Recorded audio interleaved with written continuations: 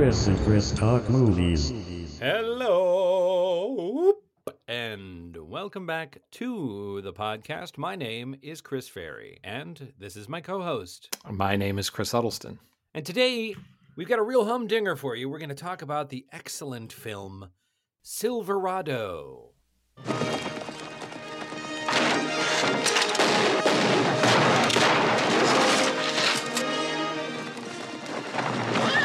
You're wearing my hat. What else you got that's mine?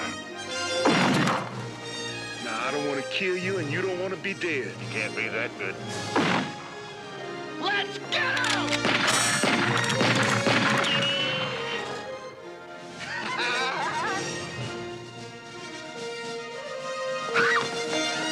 What's all this then? This is a crazy town, Emmett. I think we ought to just get out of here. I know this is your horse. Can't you see this horse loves me? Making a big mistake. That's what I told him. If I brought a pretty lady like that into a place like this, I'd stay close. I think you got a point, Emmett. Maybe I better stay here with her. And we're going to give you a fair trial, followed by a first-class hanging. I had enough of what ain't right. Some people think they can push you around, but it's only true if you let it be. I don't want you to get hurt. You want one of these? This ought to do. Let's get out!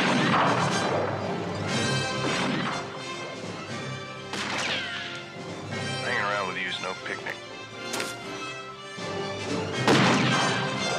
Come on!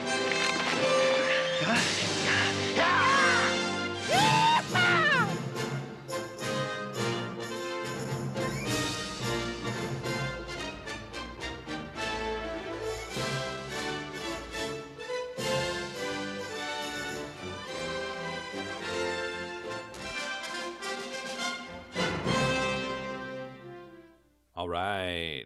Good trailer. Do you have a synopsis for us, Chris? I do. First, I wanted to say, so this movie is directed by Lawrence Kasdan, and there's two little trivia things about Lawrence Kasdan that are interesting to me. I don't know if they'll be interesting to anybody else, but the two of us are West Virginia boys. We grew up in West Virginia, and Lawrence Kasdan grew up in Morgantown, West Virginia. No kidding. Which I always thought was pretty cool.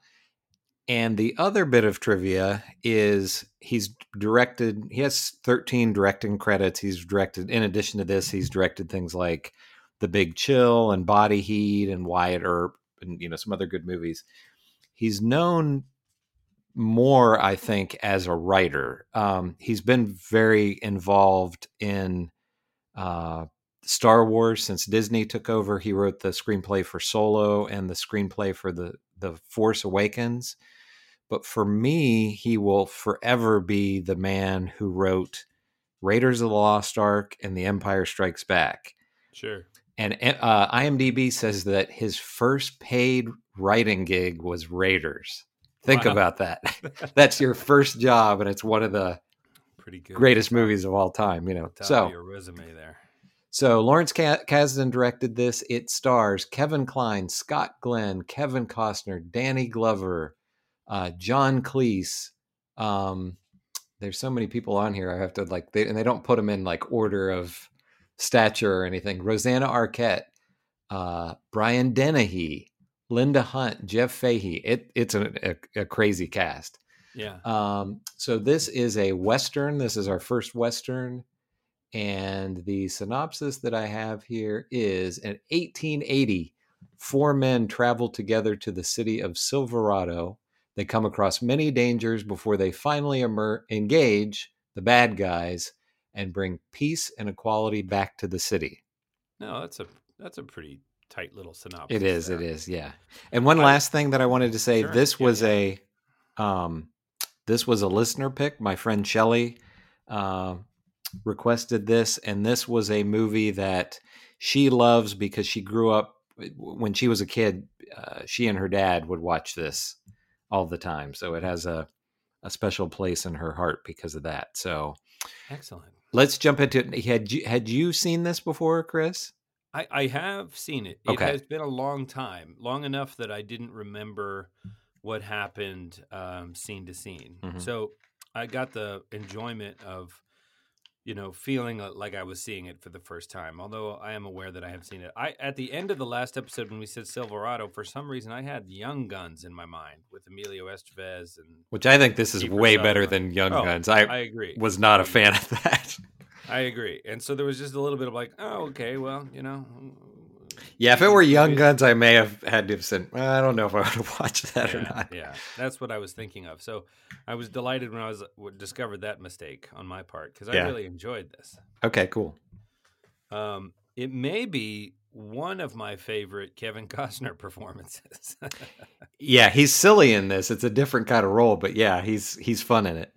Yeah, and everybody's so young. It's fun, because you know them from their rich careers, and this is a solid 35 years ago. I mean, it's 85 is when it came out. Yeah. Yeah. So that's kind of cool. Costner's really young in it. He just looks like a kid. I don't know what his age was, but I guess there's a part of me that was expecting it to feel more like an 80s movie, and I was pleased that it didn't. The only place that sort of came up for me was there wasn't a lot of what I would say, of sort of dialect work that you often see in Westerns that pay a lot of attention to trying to look authentic in terms of time and place and setting, right? I felt like Kevin Kline kind of slipped in and out of an accent a little bit. Yeah. He Kevin generally just kind of sounded like somebody from California or something, but he would, every once in a while, he'd sound a little bit Southern or, something like that. But yeah. Yeah. I'm a fan of his, and Me too. It's a good performance, but it did feel a little like they're all sitting around a campfire, and he's like, so what do you fellas want to do tomorrow? It's just like, you're expecting like, pass the beans, Cookie, or something like that. And you're just getting a kind of a very contemporary feel from a character in 1880. And that was jarring a little bit with the Kevin Kline character. It didn't bug me with Kevin Costner. Somehow he wasn't doing some regional whatever, but he was making so many other big physical choices and energy choices that played. And what's the main guy's name is Scott Glenn? Scott Glenn, yeah. He just looks like he belongs in a Western to me. For sure, yeah. He's from Pittsburgh, Pennsylvania. Wouldn't you have thought? I would have guessed he was from someplace in Texas, Yeah. And Brian Dennehy is great on screen. Oh yeah. I get the choices of the kind of affable, the dangerous guy that hides behind a big affable, smile. Yeah. There was something kind of contemporary in his manner too. But that's not much of a fault. The sets looked great and the costumes looked great. Oh, this is a little tiny. I'm really picking nits now. But I've got a little bit of a pet peeve with costuming, and it really gets me in Star Trek. Like they'll go down to a planet on Star Trek, and everyone on the planet Glorb is like they're all clothed in these sort of, homespun fabrics. They all look like they just came off the costume rack. It doesn't look like anybody lives in this, And the costumes in this movie are gorgeous, but they do not look lived in to me. They look like somebody made them and kind of ruffled them up a little bit so they didn't look freshly pressed, but they looked like brand newly built clothes to me. And so between that and the modern mannerisms, that's kind of all I have to criticize about this movie. I really enjoyed it. I thought it was a terrific Western. It kind of kept on giving. Like the whole first half of the movie, you're just getting to know these guys. And then then it comes into conflict with the bad guys is the whole second half of the film. Mm-hmm. You know, I had to take a bathroom break and I hit pause just as they were like riding into town. And I'm like, well, there's half of this movie left. You know, I felt like I watched Mm-hmm. the whole movie. And then I got to watch another movie about the same people that I had just gotten to know, which is, which I enjoyed. The whole runtime is just over 2 hours, right? Yeah, it's like 2:13. Yeah.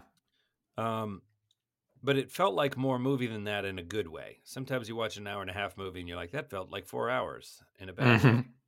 Mm-hmm. This was just over 2 hours, but I really felt like I got to watch almost a movie and a sequel. What did you think? Yeah, I'm right there with you. My only so okay, I would preface this by saying Westerns are not exactly my jam. You know, I'm Oh, not. really? Yeah, I don't. I wouldn't say that I dislike Westerns, but I wouldn't just sit down at night or on a weekend or something like that and just say, I wonder, I'm going to watch a Western. You know, there are certain ones that, you know, things like the Clint Eastwood spaghetti Westerns, you know, from the 60s that are great. And also Eastwood, Unforgiven, you know, I think is a masterpiece. That's a great movie. But I've always thought of Westerns as being like my dad's generation or my grandfather. You know, like my grandfather loved Westerns. But yeah, this is a great movie. I would say this is episode 21 for us, and I would say of, you know, we've done bad movies, we've done good movies. I would say just from a pure entertainment perspective, popcorn movie, uh, this is maybe the best movie that we've covered. Interesting. I hadn't thought about it that way. It's certainly, you know, it's nowhere near the kind of B movie, No, cult classic end of, you know, which is definitely where we kind of have been playing around. yeah, It's a genre, right? I mean, it's a slam dunk Western for sure. mm-hmm. But it's not, you know, it's a major studio. It's a terrific movie. And, yeah, I mean, some of the criticisms we've had in the past have been like, you know, it's worth a watch if you're into the genre, but if you're looking for something to sit down with a date or just a popcorn movie on a Friday night that you're really gonna and have a good time with, not so much. This is absolutely a good time. Like if you're looking for a Western, even if you've seen it and haven't seen it for a while, it's worth a go back. It's really beautifully done. I hadn't seen it in a while, and just throughout the movie, I just kept thinking, "Oh, I forgot he was in this. I forgot she was in this." I don't think I even mentioned Jeff Goldblum. Jeff Goldblum's in it in a great performance, and I think you said that it doesn't feel like an '80s movie, and I would agree with that. But it does to me feel like I feel like you can see the influence of that he would have had working with Lucas and Spielberg. This feels a lot like a Spielberg movie to me, even though it's a Western, and you know I don't recall Spielberg ever doing a Western, but there's some scenes in there where yeah, did he? Yeah, he was a producer. I did. Oh, okay, he was a producer. Yeah. So, but there's some scenes in there where it felt like kind of the fun, adventuresome aspects of, you know, of Raiders of the Lost Ark or something like that a little bit in scenes to me. My only, and again, criticism's very small, nitpicks. The score is a little overbearing at times. I like the score. I think it's really good, but there were some times in it where I kind of thought, it could be a little better if this were in the background a little bit. And I thought I thought it was really funny how you had these multiple guys who were in love with Rosanna Arquette, and the Scott Glenn aspect with her. I wonder if there were some scenes that were cut with that, because it's just kind of like, you know, he's saying, you know, it's like, well, I'm going to leave, and it's like he's in love with her, and there wasn't even anything really set up almost that they even knew each other, you know? That makes That was sense. a very, very minor thing. They might have filmed a 3.5 hour movie and then had to get Yeah. aggressive about paring it back because there's a lot of story that- going on in here, and they might have been like, There is a lot. It almost feels kind of like a novel because you Yeah. have there are these sort of little vignettes that happen kind of throughout until you get to the main story. So, and this isn't a criticism really, because I don't know how, in the context of the movie exactly how you would do this, but there's a few scenes where they're in this town, and it's when they meet up with Scott Glenn and Kevin Kline meet up with Danny Glover, and the town that they're in, John Cleese is the sheriff, and he is great. Cleese. He is great. Let's talk about John Cleese. Finish your thought, and then we'll. I was just going to say he's kind of playing against type. And, he's not. He's somewhat villainous. I mean, you only get so much, but wow, I loved him. But you also, and you brought him up, Brian Dennehy is just such a presence in this, and he's playing more or less the same role that he played in First Blood. This sheriff he's a bad guy. He's smug and cocky, but there's a charm to him. So it's not like you just totally hate him. And I just think, man, what a great actor he was. And, you talked a little bit about Kevin Kline, and you kind of forget how great Kevin Kline is. I mean, he's one of these actors who does comedy and drama equally well. And for, people who aren't old guys like us, if you're younger and didn't grow up in the 80s and 90s and you haven't seen much of Kevin Kline, go back through his filmography and check out some other movies that he was in, because I just love him in this movie. He's really great. I mean, it's a great ensemble cast, but Kevin Kline and Brian Dennehy especially are just fantastic, I think. But what were you going to say? I agree. Well, I was just going to say about John Cleese in particular, but I think given your immediate comments, it makes me think of something else. I think one of the dangers a little bit of casting such a group of really talented on-screen actors is I don't feel like Kasdan pushed them as hard as he might have. Does that make sense? Like Kevin Costner is young and is hungry, and he's making a lot of choices, and he's putting a lot of energy on screen. And it's not to say he's pushing, but he's really filled in the corners of it. You can sense that this is a guy that's got backstory, that even when he doesn't have a line, he's got big, clear feelings about what's going on. And you compare that a little bit with Dennehy's performance, and pretty much everybody else they're definitely telling the story, and they're telling the story in a very competent, very enjoyable way. But I know, for example, that if a director really, really, made Brian Dennehy do 35 takes of something and really dialed him in, I want more. I want to, I want to see more. Like when you hit this guy, when you're firing him, and we see what's behind the smile, the brutality. I really want that to feel shocking. Even more. Let's go again. You know what I mean? I think you could get all of these are Oscar winning actors. Like I say that I'm Oscar worthy actors. They really I know that they can go deep in complicated places, and there isn't a lot in this movie, and I don't need it to enjoy it and to endorse it, but there isn't a lot. Even the moments where it like pushes in and you see Kevin Kline like watching something he doesn't like, or realizing something about his friend. It's there in his eyes, but you watch it and you kind of go, oh snap. but you don't go, oh, snap. You know what I mean? It's like there's nothing Mm-hmm. that crackles with electricity on screen for me except Kevin Costner. And there's a lot in the script. Like, I think, again, this is not, I'm not trying to criticize a movie like don't go see it, it's not good.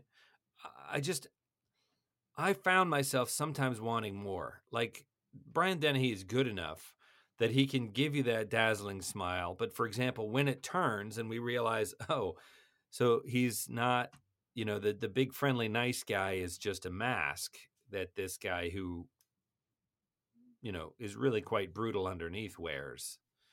Or he prefers to be jovial, but when it's called upon, the brutality is right there, ready to go, Mm-hmm. And when he hit the guy, it didn't feel particularly shocking to me. I didn't. The movie tells the story. Everyone's there sitting at the table, and that you see that they recognize what they've just seen. But I didn't feel shocked by it, and I thought there were a lot of places in this movie. One of the things I like about a really great Western is you feel how thin the membrane between life and death was. It's like everyone's wearing a gun, people throw down, they shoot, people get shot in the saloon on a Saturday night. Do you know what I mean? It's I do, yeah. You could be out 4 days from a town, you could fall off your horse and get a bad break in your leg and you're dead, man. Mm-hmm. You know what I mean? Like, that's it. And so that's part of the romanticism of it, was just that life was hard, but it was sweet. Like, the good things, you were just so much more present out of necessity. And when a bad man threatened the town, you had a choice. You could either roll over or you could stand up to him. But neither one was a particularly attractive choice. If you lived through it, you felt all the more alive, right? But there was always this crackling sense of potential danger and harm. And I just didn't, there's a lot of that in the script. I didn't feel a lot of that crackle on the page. The gunfights are exciting, and when people are shooting guns at each other and ducking and squibs are going off right at their feet or next to their head, you involuntarily twitch at that. I'm not talking about that. I'm talking about the interpersonal scenes, like when Danny Glover confronts his sister for the first time. And that's a complicated story. Like, she left the family farmstead and went into the town, and she's a whore now. And, Danny Glover left. I don't have clear in my mind exactly what he did, but, there's a lot of bitterness and there's a lot of history there. And I felt that scene. I just had the feeling like it could have been even richer somehow. Did you feel that, or am I just? Well, this is what I would say to that. He also another that it's been a long time since I've seen, but he directed Wyatt Earp, and he directed Body Heat, so he's done more dramatic work. And I wonder if this was more. This came out on July 10th, 1995. So this was clearly meant to be a popcorn summer 85? movie. So I wonder if he was 85. Silverado, yeah. So I wonder if the intention was this is a popcorn movie. This is kind of it's kind of a family film to a degree, even though you have those, Danny Glover's sister is a whore and everything. So I just, I'm just guessing this, but I wonder if it was, because there's no blood in this or anything. There's there's a lot of comedy in this. So I think maybe he may have purposely, and also not being incredibly versed in Westerns. While I was watching this, I was thinking, I wonder what influences there were for this that I'm not really aware of. In much the same way that Raiders of the Lost Ark was based on these serials that Steven Spielberg and George Lucas watched as a kid or watched as kids. And, those were really cheesy. Raiders was an elevated, higher sheen version of that, but wasn't like a full-on drama or something like that. And I wonder, it's hard to tell like what, he may have based this on some Western from the 1950s that he saw when he was a kid where, you saw the good guy or you saw the bad guy get shot, but you never saw him bleed, and that kind of thing. I may be reading too much into it, but I just wonder if no, that's what we're talking about. Yeah. If the intention was not to go, you Right. don't make, It's not Unforgiven. it's definitely not Unforgiven. Yeah. Right? You Which don't, is deliberately brutal and gritty. Yeah. Unforgiven is designed to leave scars. Right. It does. you And this is not that movie. you have Brian Dennehy's the bad guy, but he's not too sinister, and it's clear to an adult that Danny Glover's sister is a whore, but I don't think they ever call her a whore, Right, so right. if there's kids in the audience, they don't, they're not going to understand what it is that she does, Right. So I think maybe this was meant to be a little bit lighter, and maybe that's why it didn't quite have the performances that you're talking about. Could be a valid argument you make. And again, I want to reiterate, I thoroughly enjoyed this movie, and we're getting. I mean, I started off, and I've said it a couple of times already. I'm ready to recommend that everybody check this out again because I really, really Absolutely. I mean, even We're people who aren't that into Westerns or whatever, Yeah. We're going to talk about something. So anyway, back to John Cleese. I love John Cleese, and I love Monty Python in particular, and the absurdist comedy that John Cleese did. And he was a really interesting choice for this because he was supposed to be sort of. He's the sheriff, right? So he's British, and they've made him the sheriff of the town. And he's not in it a ton, but the impression you get from his sheriff is that basically strangers in town cause problems. So I pretty much ride all strangers out of town. And it's no problem. That's my job. And, we see an example of that. And it's it's unfair, right? Danny Glover comes in, and because of his race, the bartender doesn't want to serve him, doesn't want him in the joint, and the joint gets kind of smashed up. And he doesn't make him, he doesn't beat him or make him pay for all the stuff, but he does say, well, you have to leave. And he doesn't even particularly like the bartender, the guy that, he's just like, because the guy's like, who's going to pay for this or whatever? And he's like, don't push your luck, Right. So it starts like, you got to get out of here. No, it's not a black thing. It's a, obviously you cause trouble thing. Or just you being here is causing trouble thing. So nothing personal, but skadoodle. And then he turns to the other two guys who are white. And he's like, now you guys should get out of here too. Because you were obviously involved in this in some way, and it's making ripples. Yeah. And things kind of, then somebody ends up in jail, and, and things go a little pear-shaped from there. But the choice of him in casting is interesting to me because he's so intelligent, and there's a sort of a mildness to him in this thing that doesn't quite square with me. I don't know. I thought it was really interesting to see him on screen, but it didn't ever settle into place for me as a plausible. He looks the part. I guess I never stopped just seeing John Cleese. But that's different for you. You thought it was. I just think he's fun in this role. I mean, he's understated. There's some humor because he's sarcastic, but it's not the Monty Python John Cleese humor or Faulty Towers, or something like that. Right. I don't know. I mean, dry wit.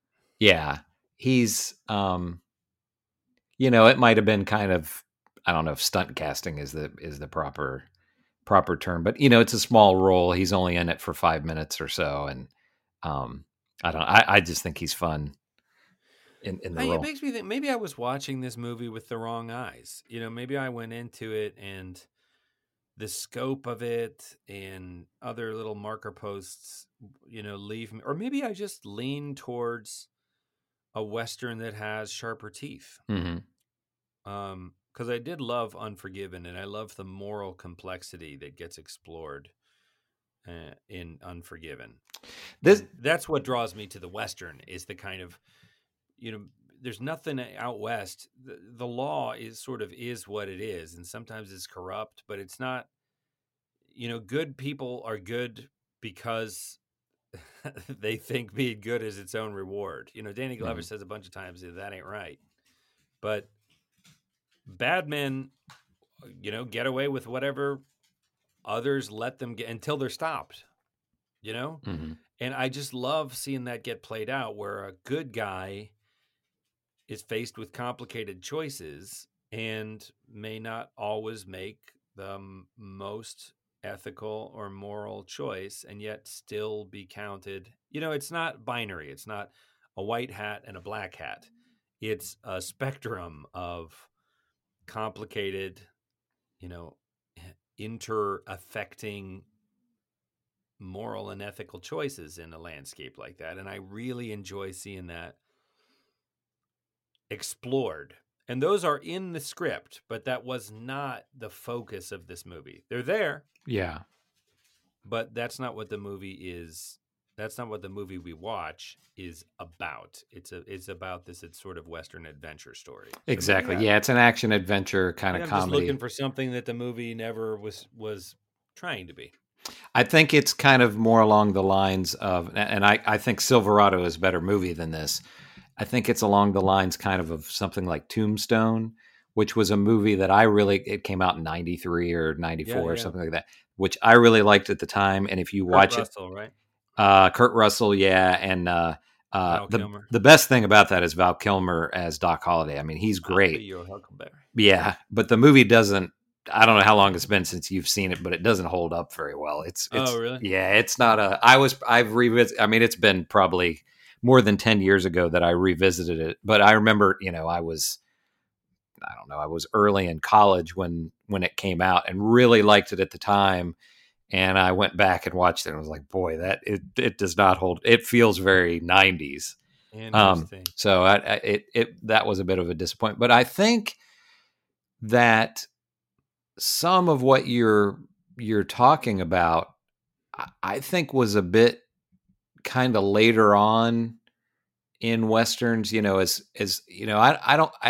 the 50s, 60s, probably even into like the early 70s, I think I don't think there were a whole lot of real, Unforgiven was a deconstruction of the Western. It was almost, meant to be like an exclamation point on the Western, because that movie is very much about how terrible violence is, whereas, Westerns traditionally in a way kind of celebrate the violence.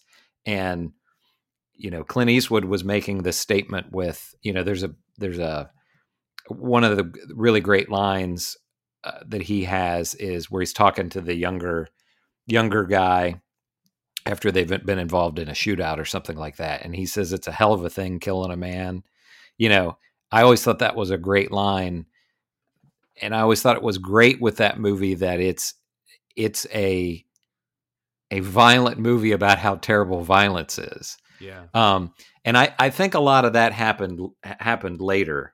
I don't think particularly, I'm sure the movies that Lawrence Kasdan probably loved when he was young, that I'm sure were influences on this, were much more, the guy with the white hat and the guy with the black hat. And there's not a lot of, the movie would literally be in black and white. Yeah, exactly.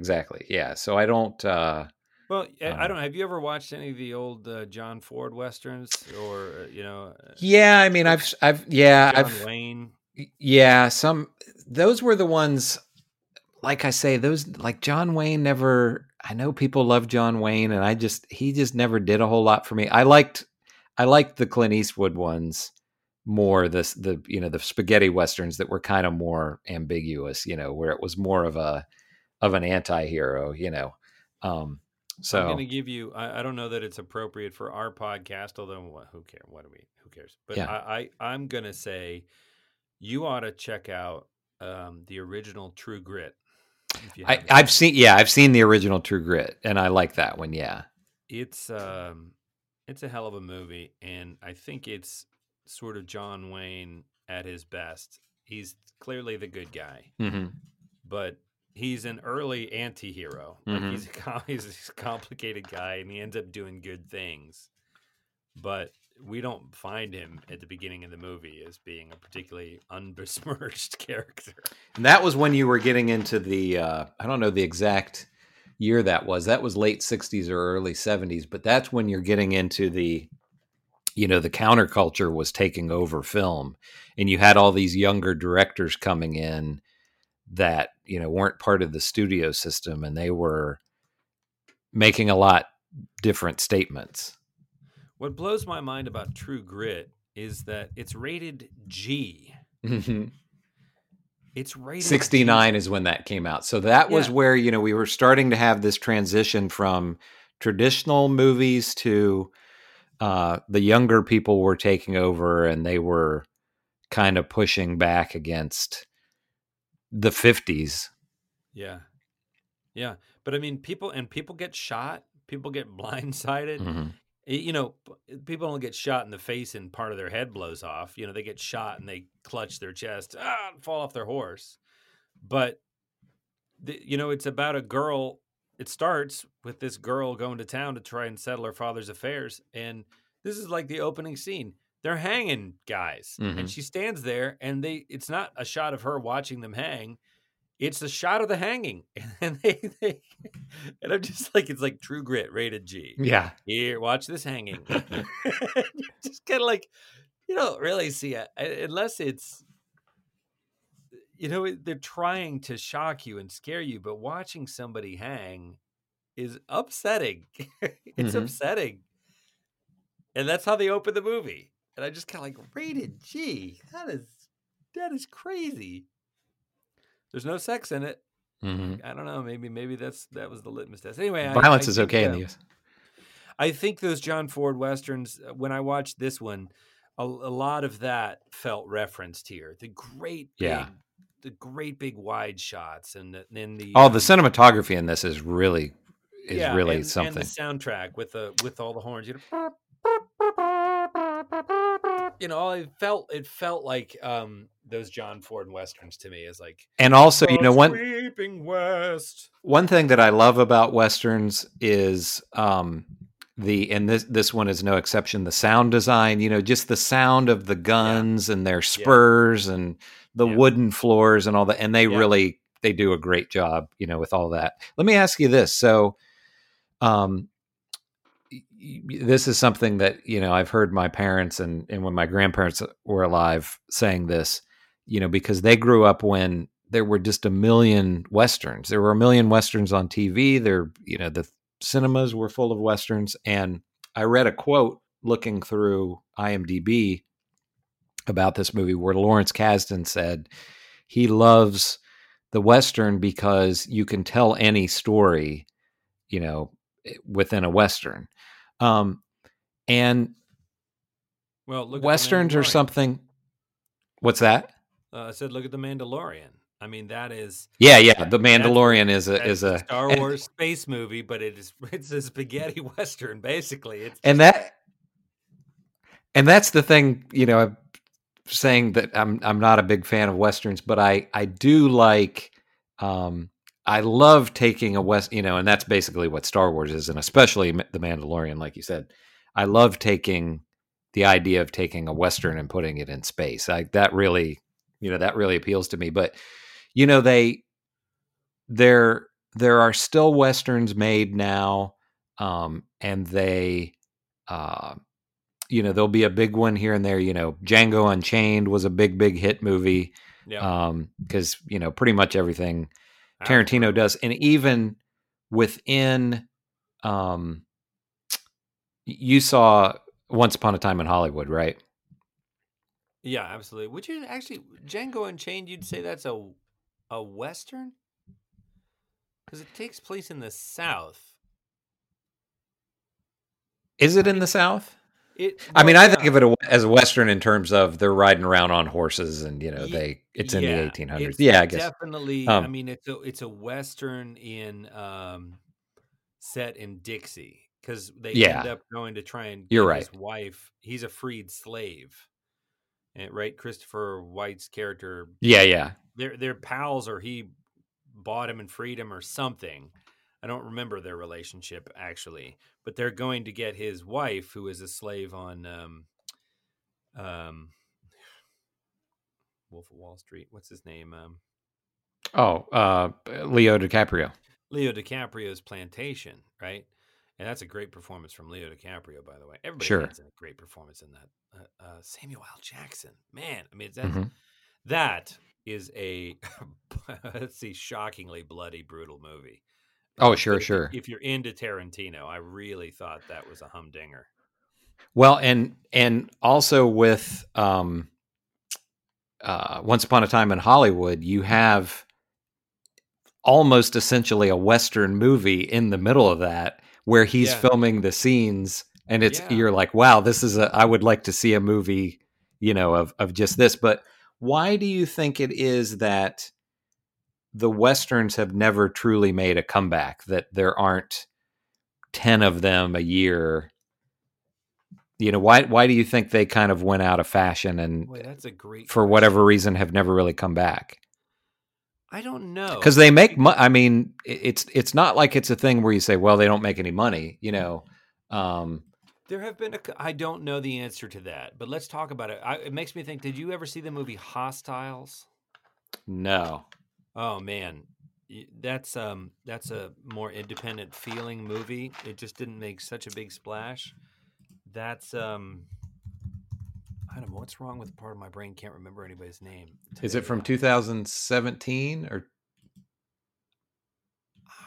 maybe it was that recent? is it Christian Bale? Yes. Okay. No, I have not seen it. You ought to check that out. It's not, I mean, there's a reason why it's not a modern classic. It's not a perfect film, but in terms of exploring the moral ambiguity and conflicting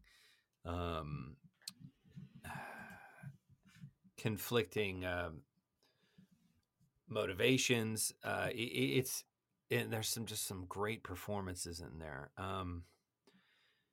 But I don't know, it does seem to be a popular genre, so I don't know either. As an actor, it's always been sort of a dream of mine. That it would be a lot of fun to be in a Western. I mean, I just think it's such a great genre that I'd like to be in a sci-fi movie too. Or sure. I'd like to be in a World War II movie. But a Western in particular just seems like it'd be, oh man, it'd be so much fun to do. That would be a lot of fun. They must run numbers. They must just be like, because to me, you can use the West to explore any kind of story you want. Yeah. There is one from 2015 that I have not seen. And if you haven't seen it, it's one that I think we should do for the show sometime. Bone Tomahawk. Have you seen that with Kurt Russell? Wait a minute. Have I seen it? Give me 1 second to pull it up. There's a little bit of a twist to it, which if you go to IMDb, it says what it is, which I think is, I know the twist, but I don't want to give it away if you haven't seen it. I want to say that I have seen it, but I don't remember it. It's I feel like I have seen it. There's at least one really shocking scene in it, isn't there? It's supposed to be, again, I haven't seen it, but what I understand of it, it's supposed to be pretty brutal, and it's a Western that turns into a horror film, essentially.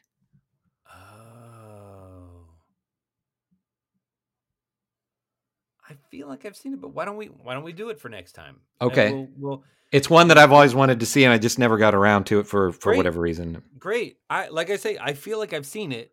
I feel like Tom recommended that I watch it. It seems like something Tom would be into because it's, like I say, it has that genre element of it's a Western, but it's horror too. Well, and it's one of those interesting movies that sometimes you see a movie that sort of starts as one thing, and it's not just a feint at that thing. It's like it is that thing, and then by the end of the movie, it has turned into a different thing. That's my mean? understanding of it. Yeah. It's like, like one of those big jawbreakers or gumballs that you suck on, and it's sweet and ends up being sour or something. And it doesn't fit the classical three. It doesn't fit the like slam dunk blockbuster form of Act 1, Act 2, and Act 3 per se. Or they're harder to market because, well, do we market it as a Western or do we market it as a horror movie but okay, so that's what we're doing for next time. Okay, yeah. I mean, it has Kurt Russell, Patrick Wilson, Matthew Fox, Richard Jenkins, David Arquette, Sean Young. It's a really great cast. Sean Young. Yeah. All right. So. You know who we haven't talked about in this one? What is the actress's name? Linda? Is it Linda Hunt? It is Hunt. I know is her last name. I'm gonna have to look here. She's the woman that runs the bar. Yeah. And she is just Costner really handing it. She really shines for me too. Every time it pushes in for her close up, there's just so much going on under the skin there, Linda Hunt. Yeah, you were right. Yeah, she's great, and she was in Dune too, and of course, right. I think she was in The Year of Living Dangerously, and she is. Had a storied career. She's Kindergarten Cop, actress. But she's I don't know what the politically correct term is for someone of her stature now, but she's very small. Yeah, and it's interesting to see someone. It seems very fitting in a Western to see someone that doesn't fit expectations somehow. Like, I don't know. It just seems like there's always someone in a Western that doesn't fit the mold, and that person gets the usual, kind of not always negative attention, but, unwanted attention you'd expect. But something about the atmosphere is like, well, folks make do as best they can, and that's what we're all doing. And you know what I mean? There's a kind of an interesting plurality to, like,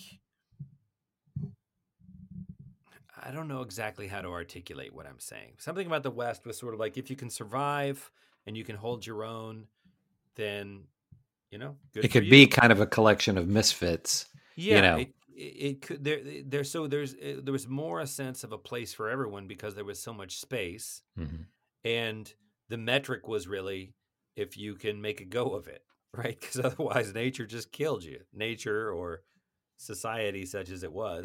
So anybody who's thriving, even if they're different, has figured out a way to negotiate that. And there's something egalitarian about that that's appealing to me in the Western too. It's anyway. And other than the performance is fantastic. Yeah, they only make one, little nod when Kevin Kline first meets her, and he's instantly,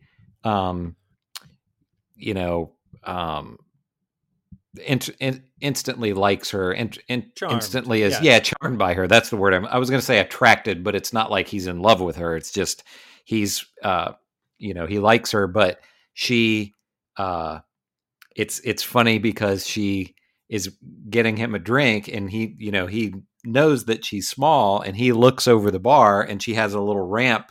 She goes around behind, and she's taller behind the bar. Exactly, yeah. The bar, she has built a little gangway for herself. But other than that, they never really. I think explicitly mentions it. Nobody says anything. I think there's one part where Jeff Goldblum, who he turns out to be, a really bad guy, and I think he makes some kind of reference to one of the characters that your little friend, will be back in a little bit in a derogatory way. But other than that, it's not like, anybody has any kind of problem or takes advantage of her or anything like that. Another thing about this movie that I think is really great is this is one of these movies that I would say has excellent replay value. You know, you just kind of watch this every couple of years and, you know, not get... You know, it makes me think definitely about I could the see kind of how... movie that...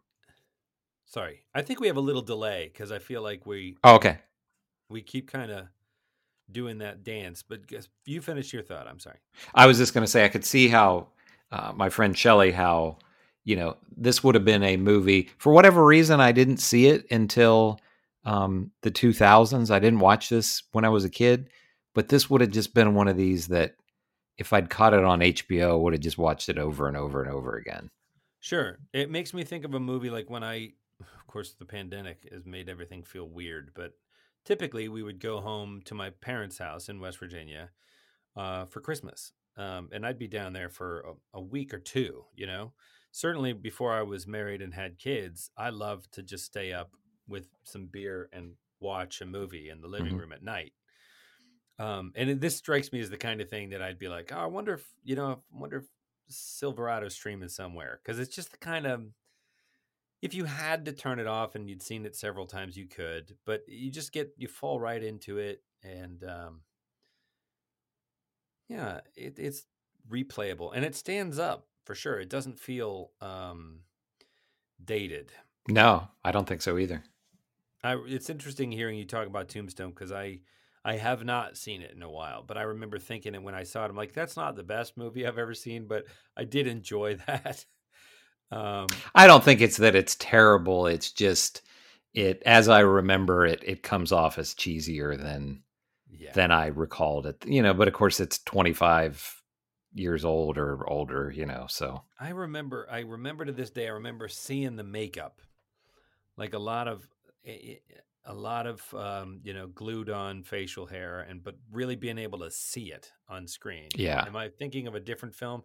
It's a big distraction for me because I'm like, how many millions of dollars did you spend to make this movie? Why can I see the makeup? Mm-hmm. Like you should get somebody doing better makeup than that, or they need to talk to the cinematographer or something. Yeah. It's taken me out of it.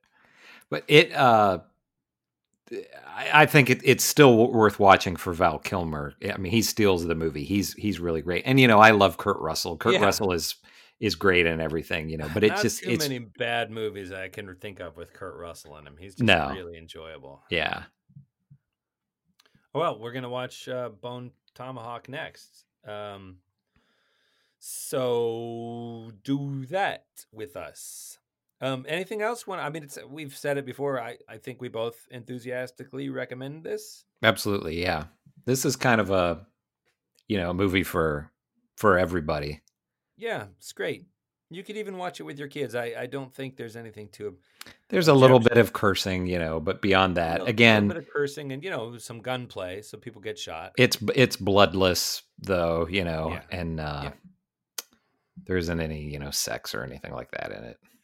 There's no Bone Tomahawk. Nope, there's no Bone Tomahawk. No, Bone Tomahawk, from what I understand, is I think this is going to be a big contrast because I think it's a brutal. I think there's some really brutal violence as far as I know in this one. So. I think I did watch it, and I think it was so much so that it was sort of I may have blocked it out a little bit. But let's go back into it. Sure, yeah, it's one of those that I've always wanted to watch, and this gives me an excuse to do so. Excellent. Okay, well let's. It's a little bit of a shorter episode this week, but let's call it there. And if you have requests or feedback or whatever, you can hit us up at chrisandchristalkmovies@gmail.com. And you can subscribe on any of your platforms, Apple Podcasts or Simplecast, or I don't know. We're still trying to spread it out there. But next week, we're going to be watching Bone Tomahawk with Kurt Russell. And if you're feeling like it, check it out so we can all sort of talk and think about it together next week.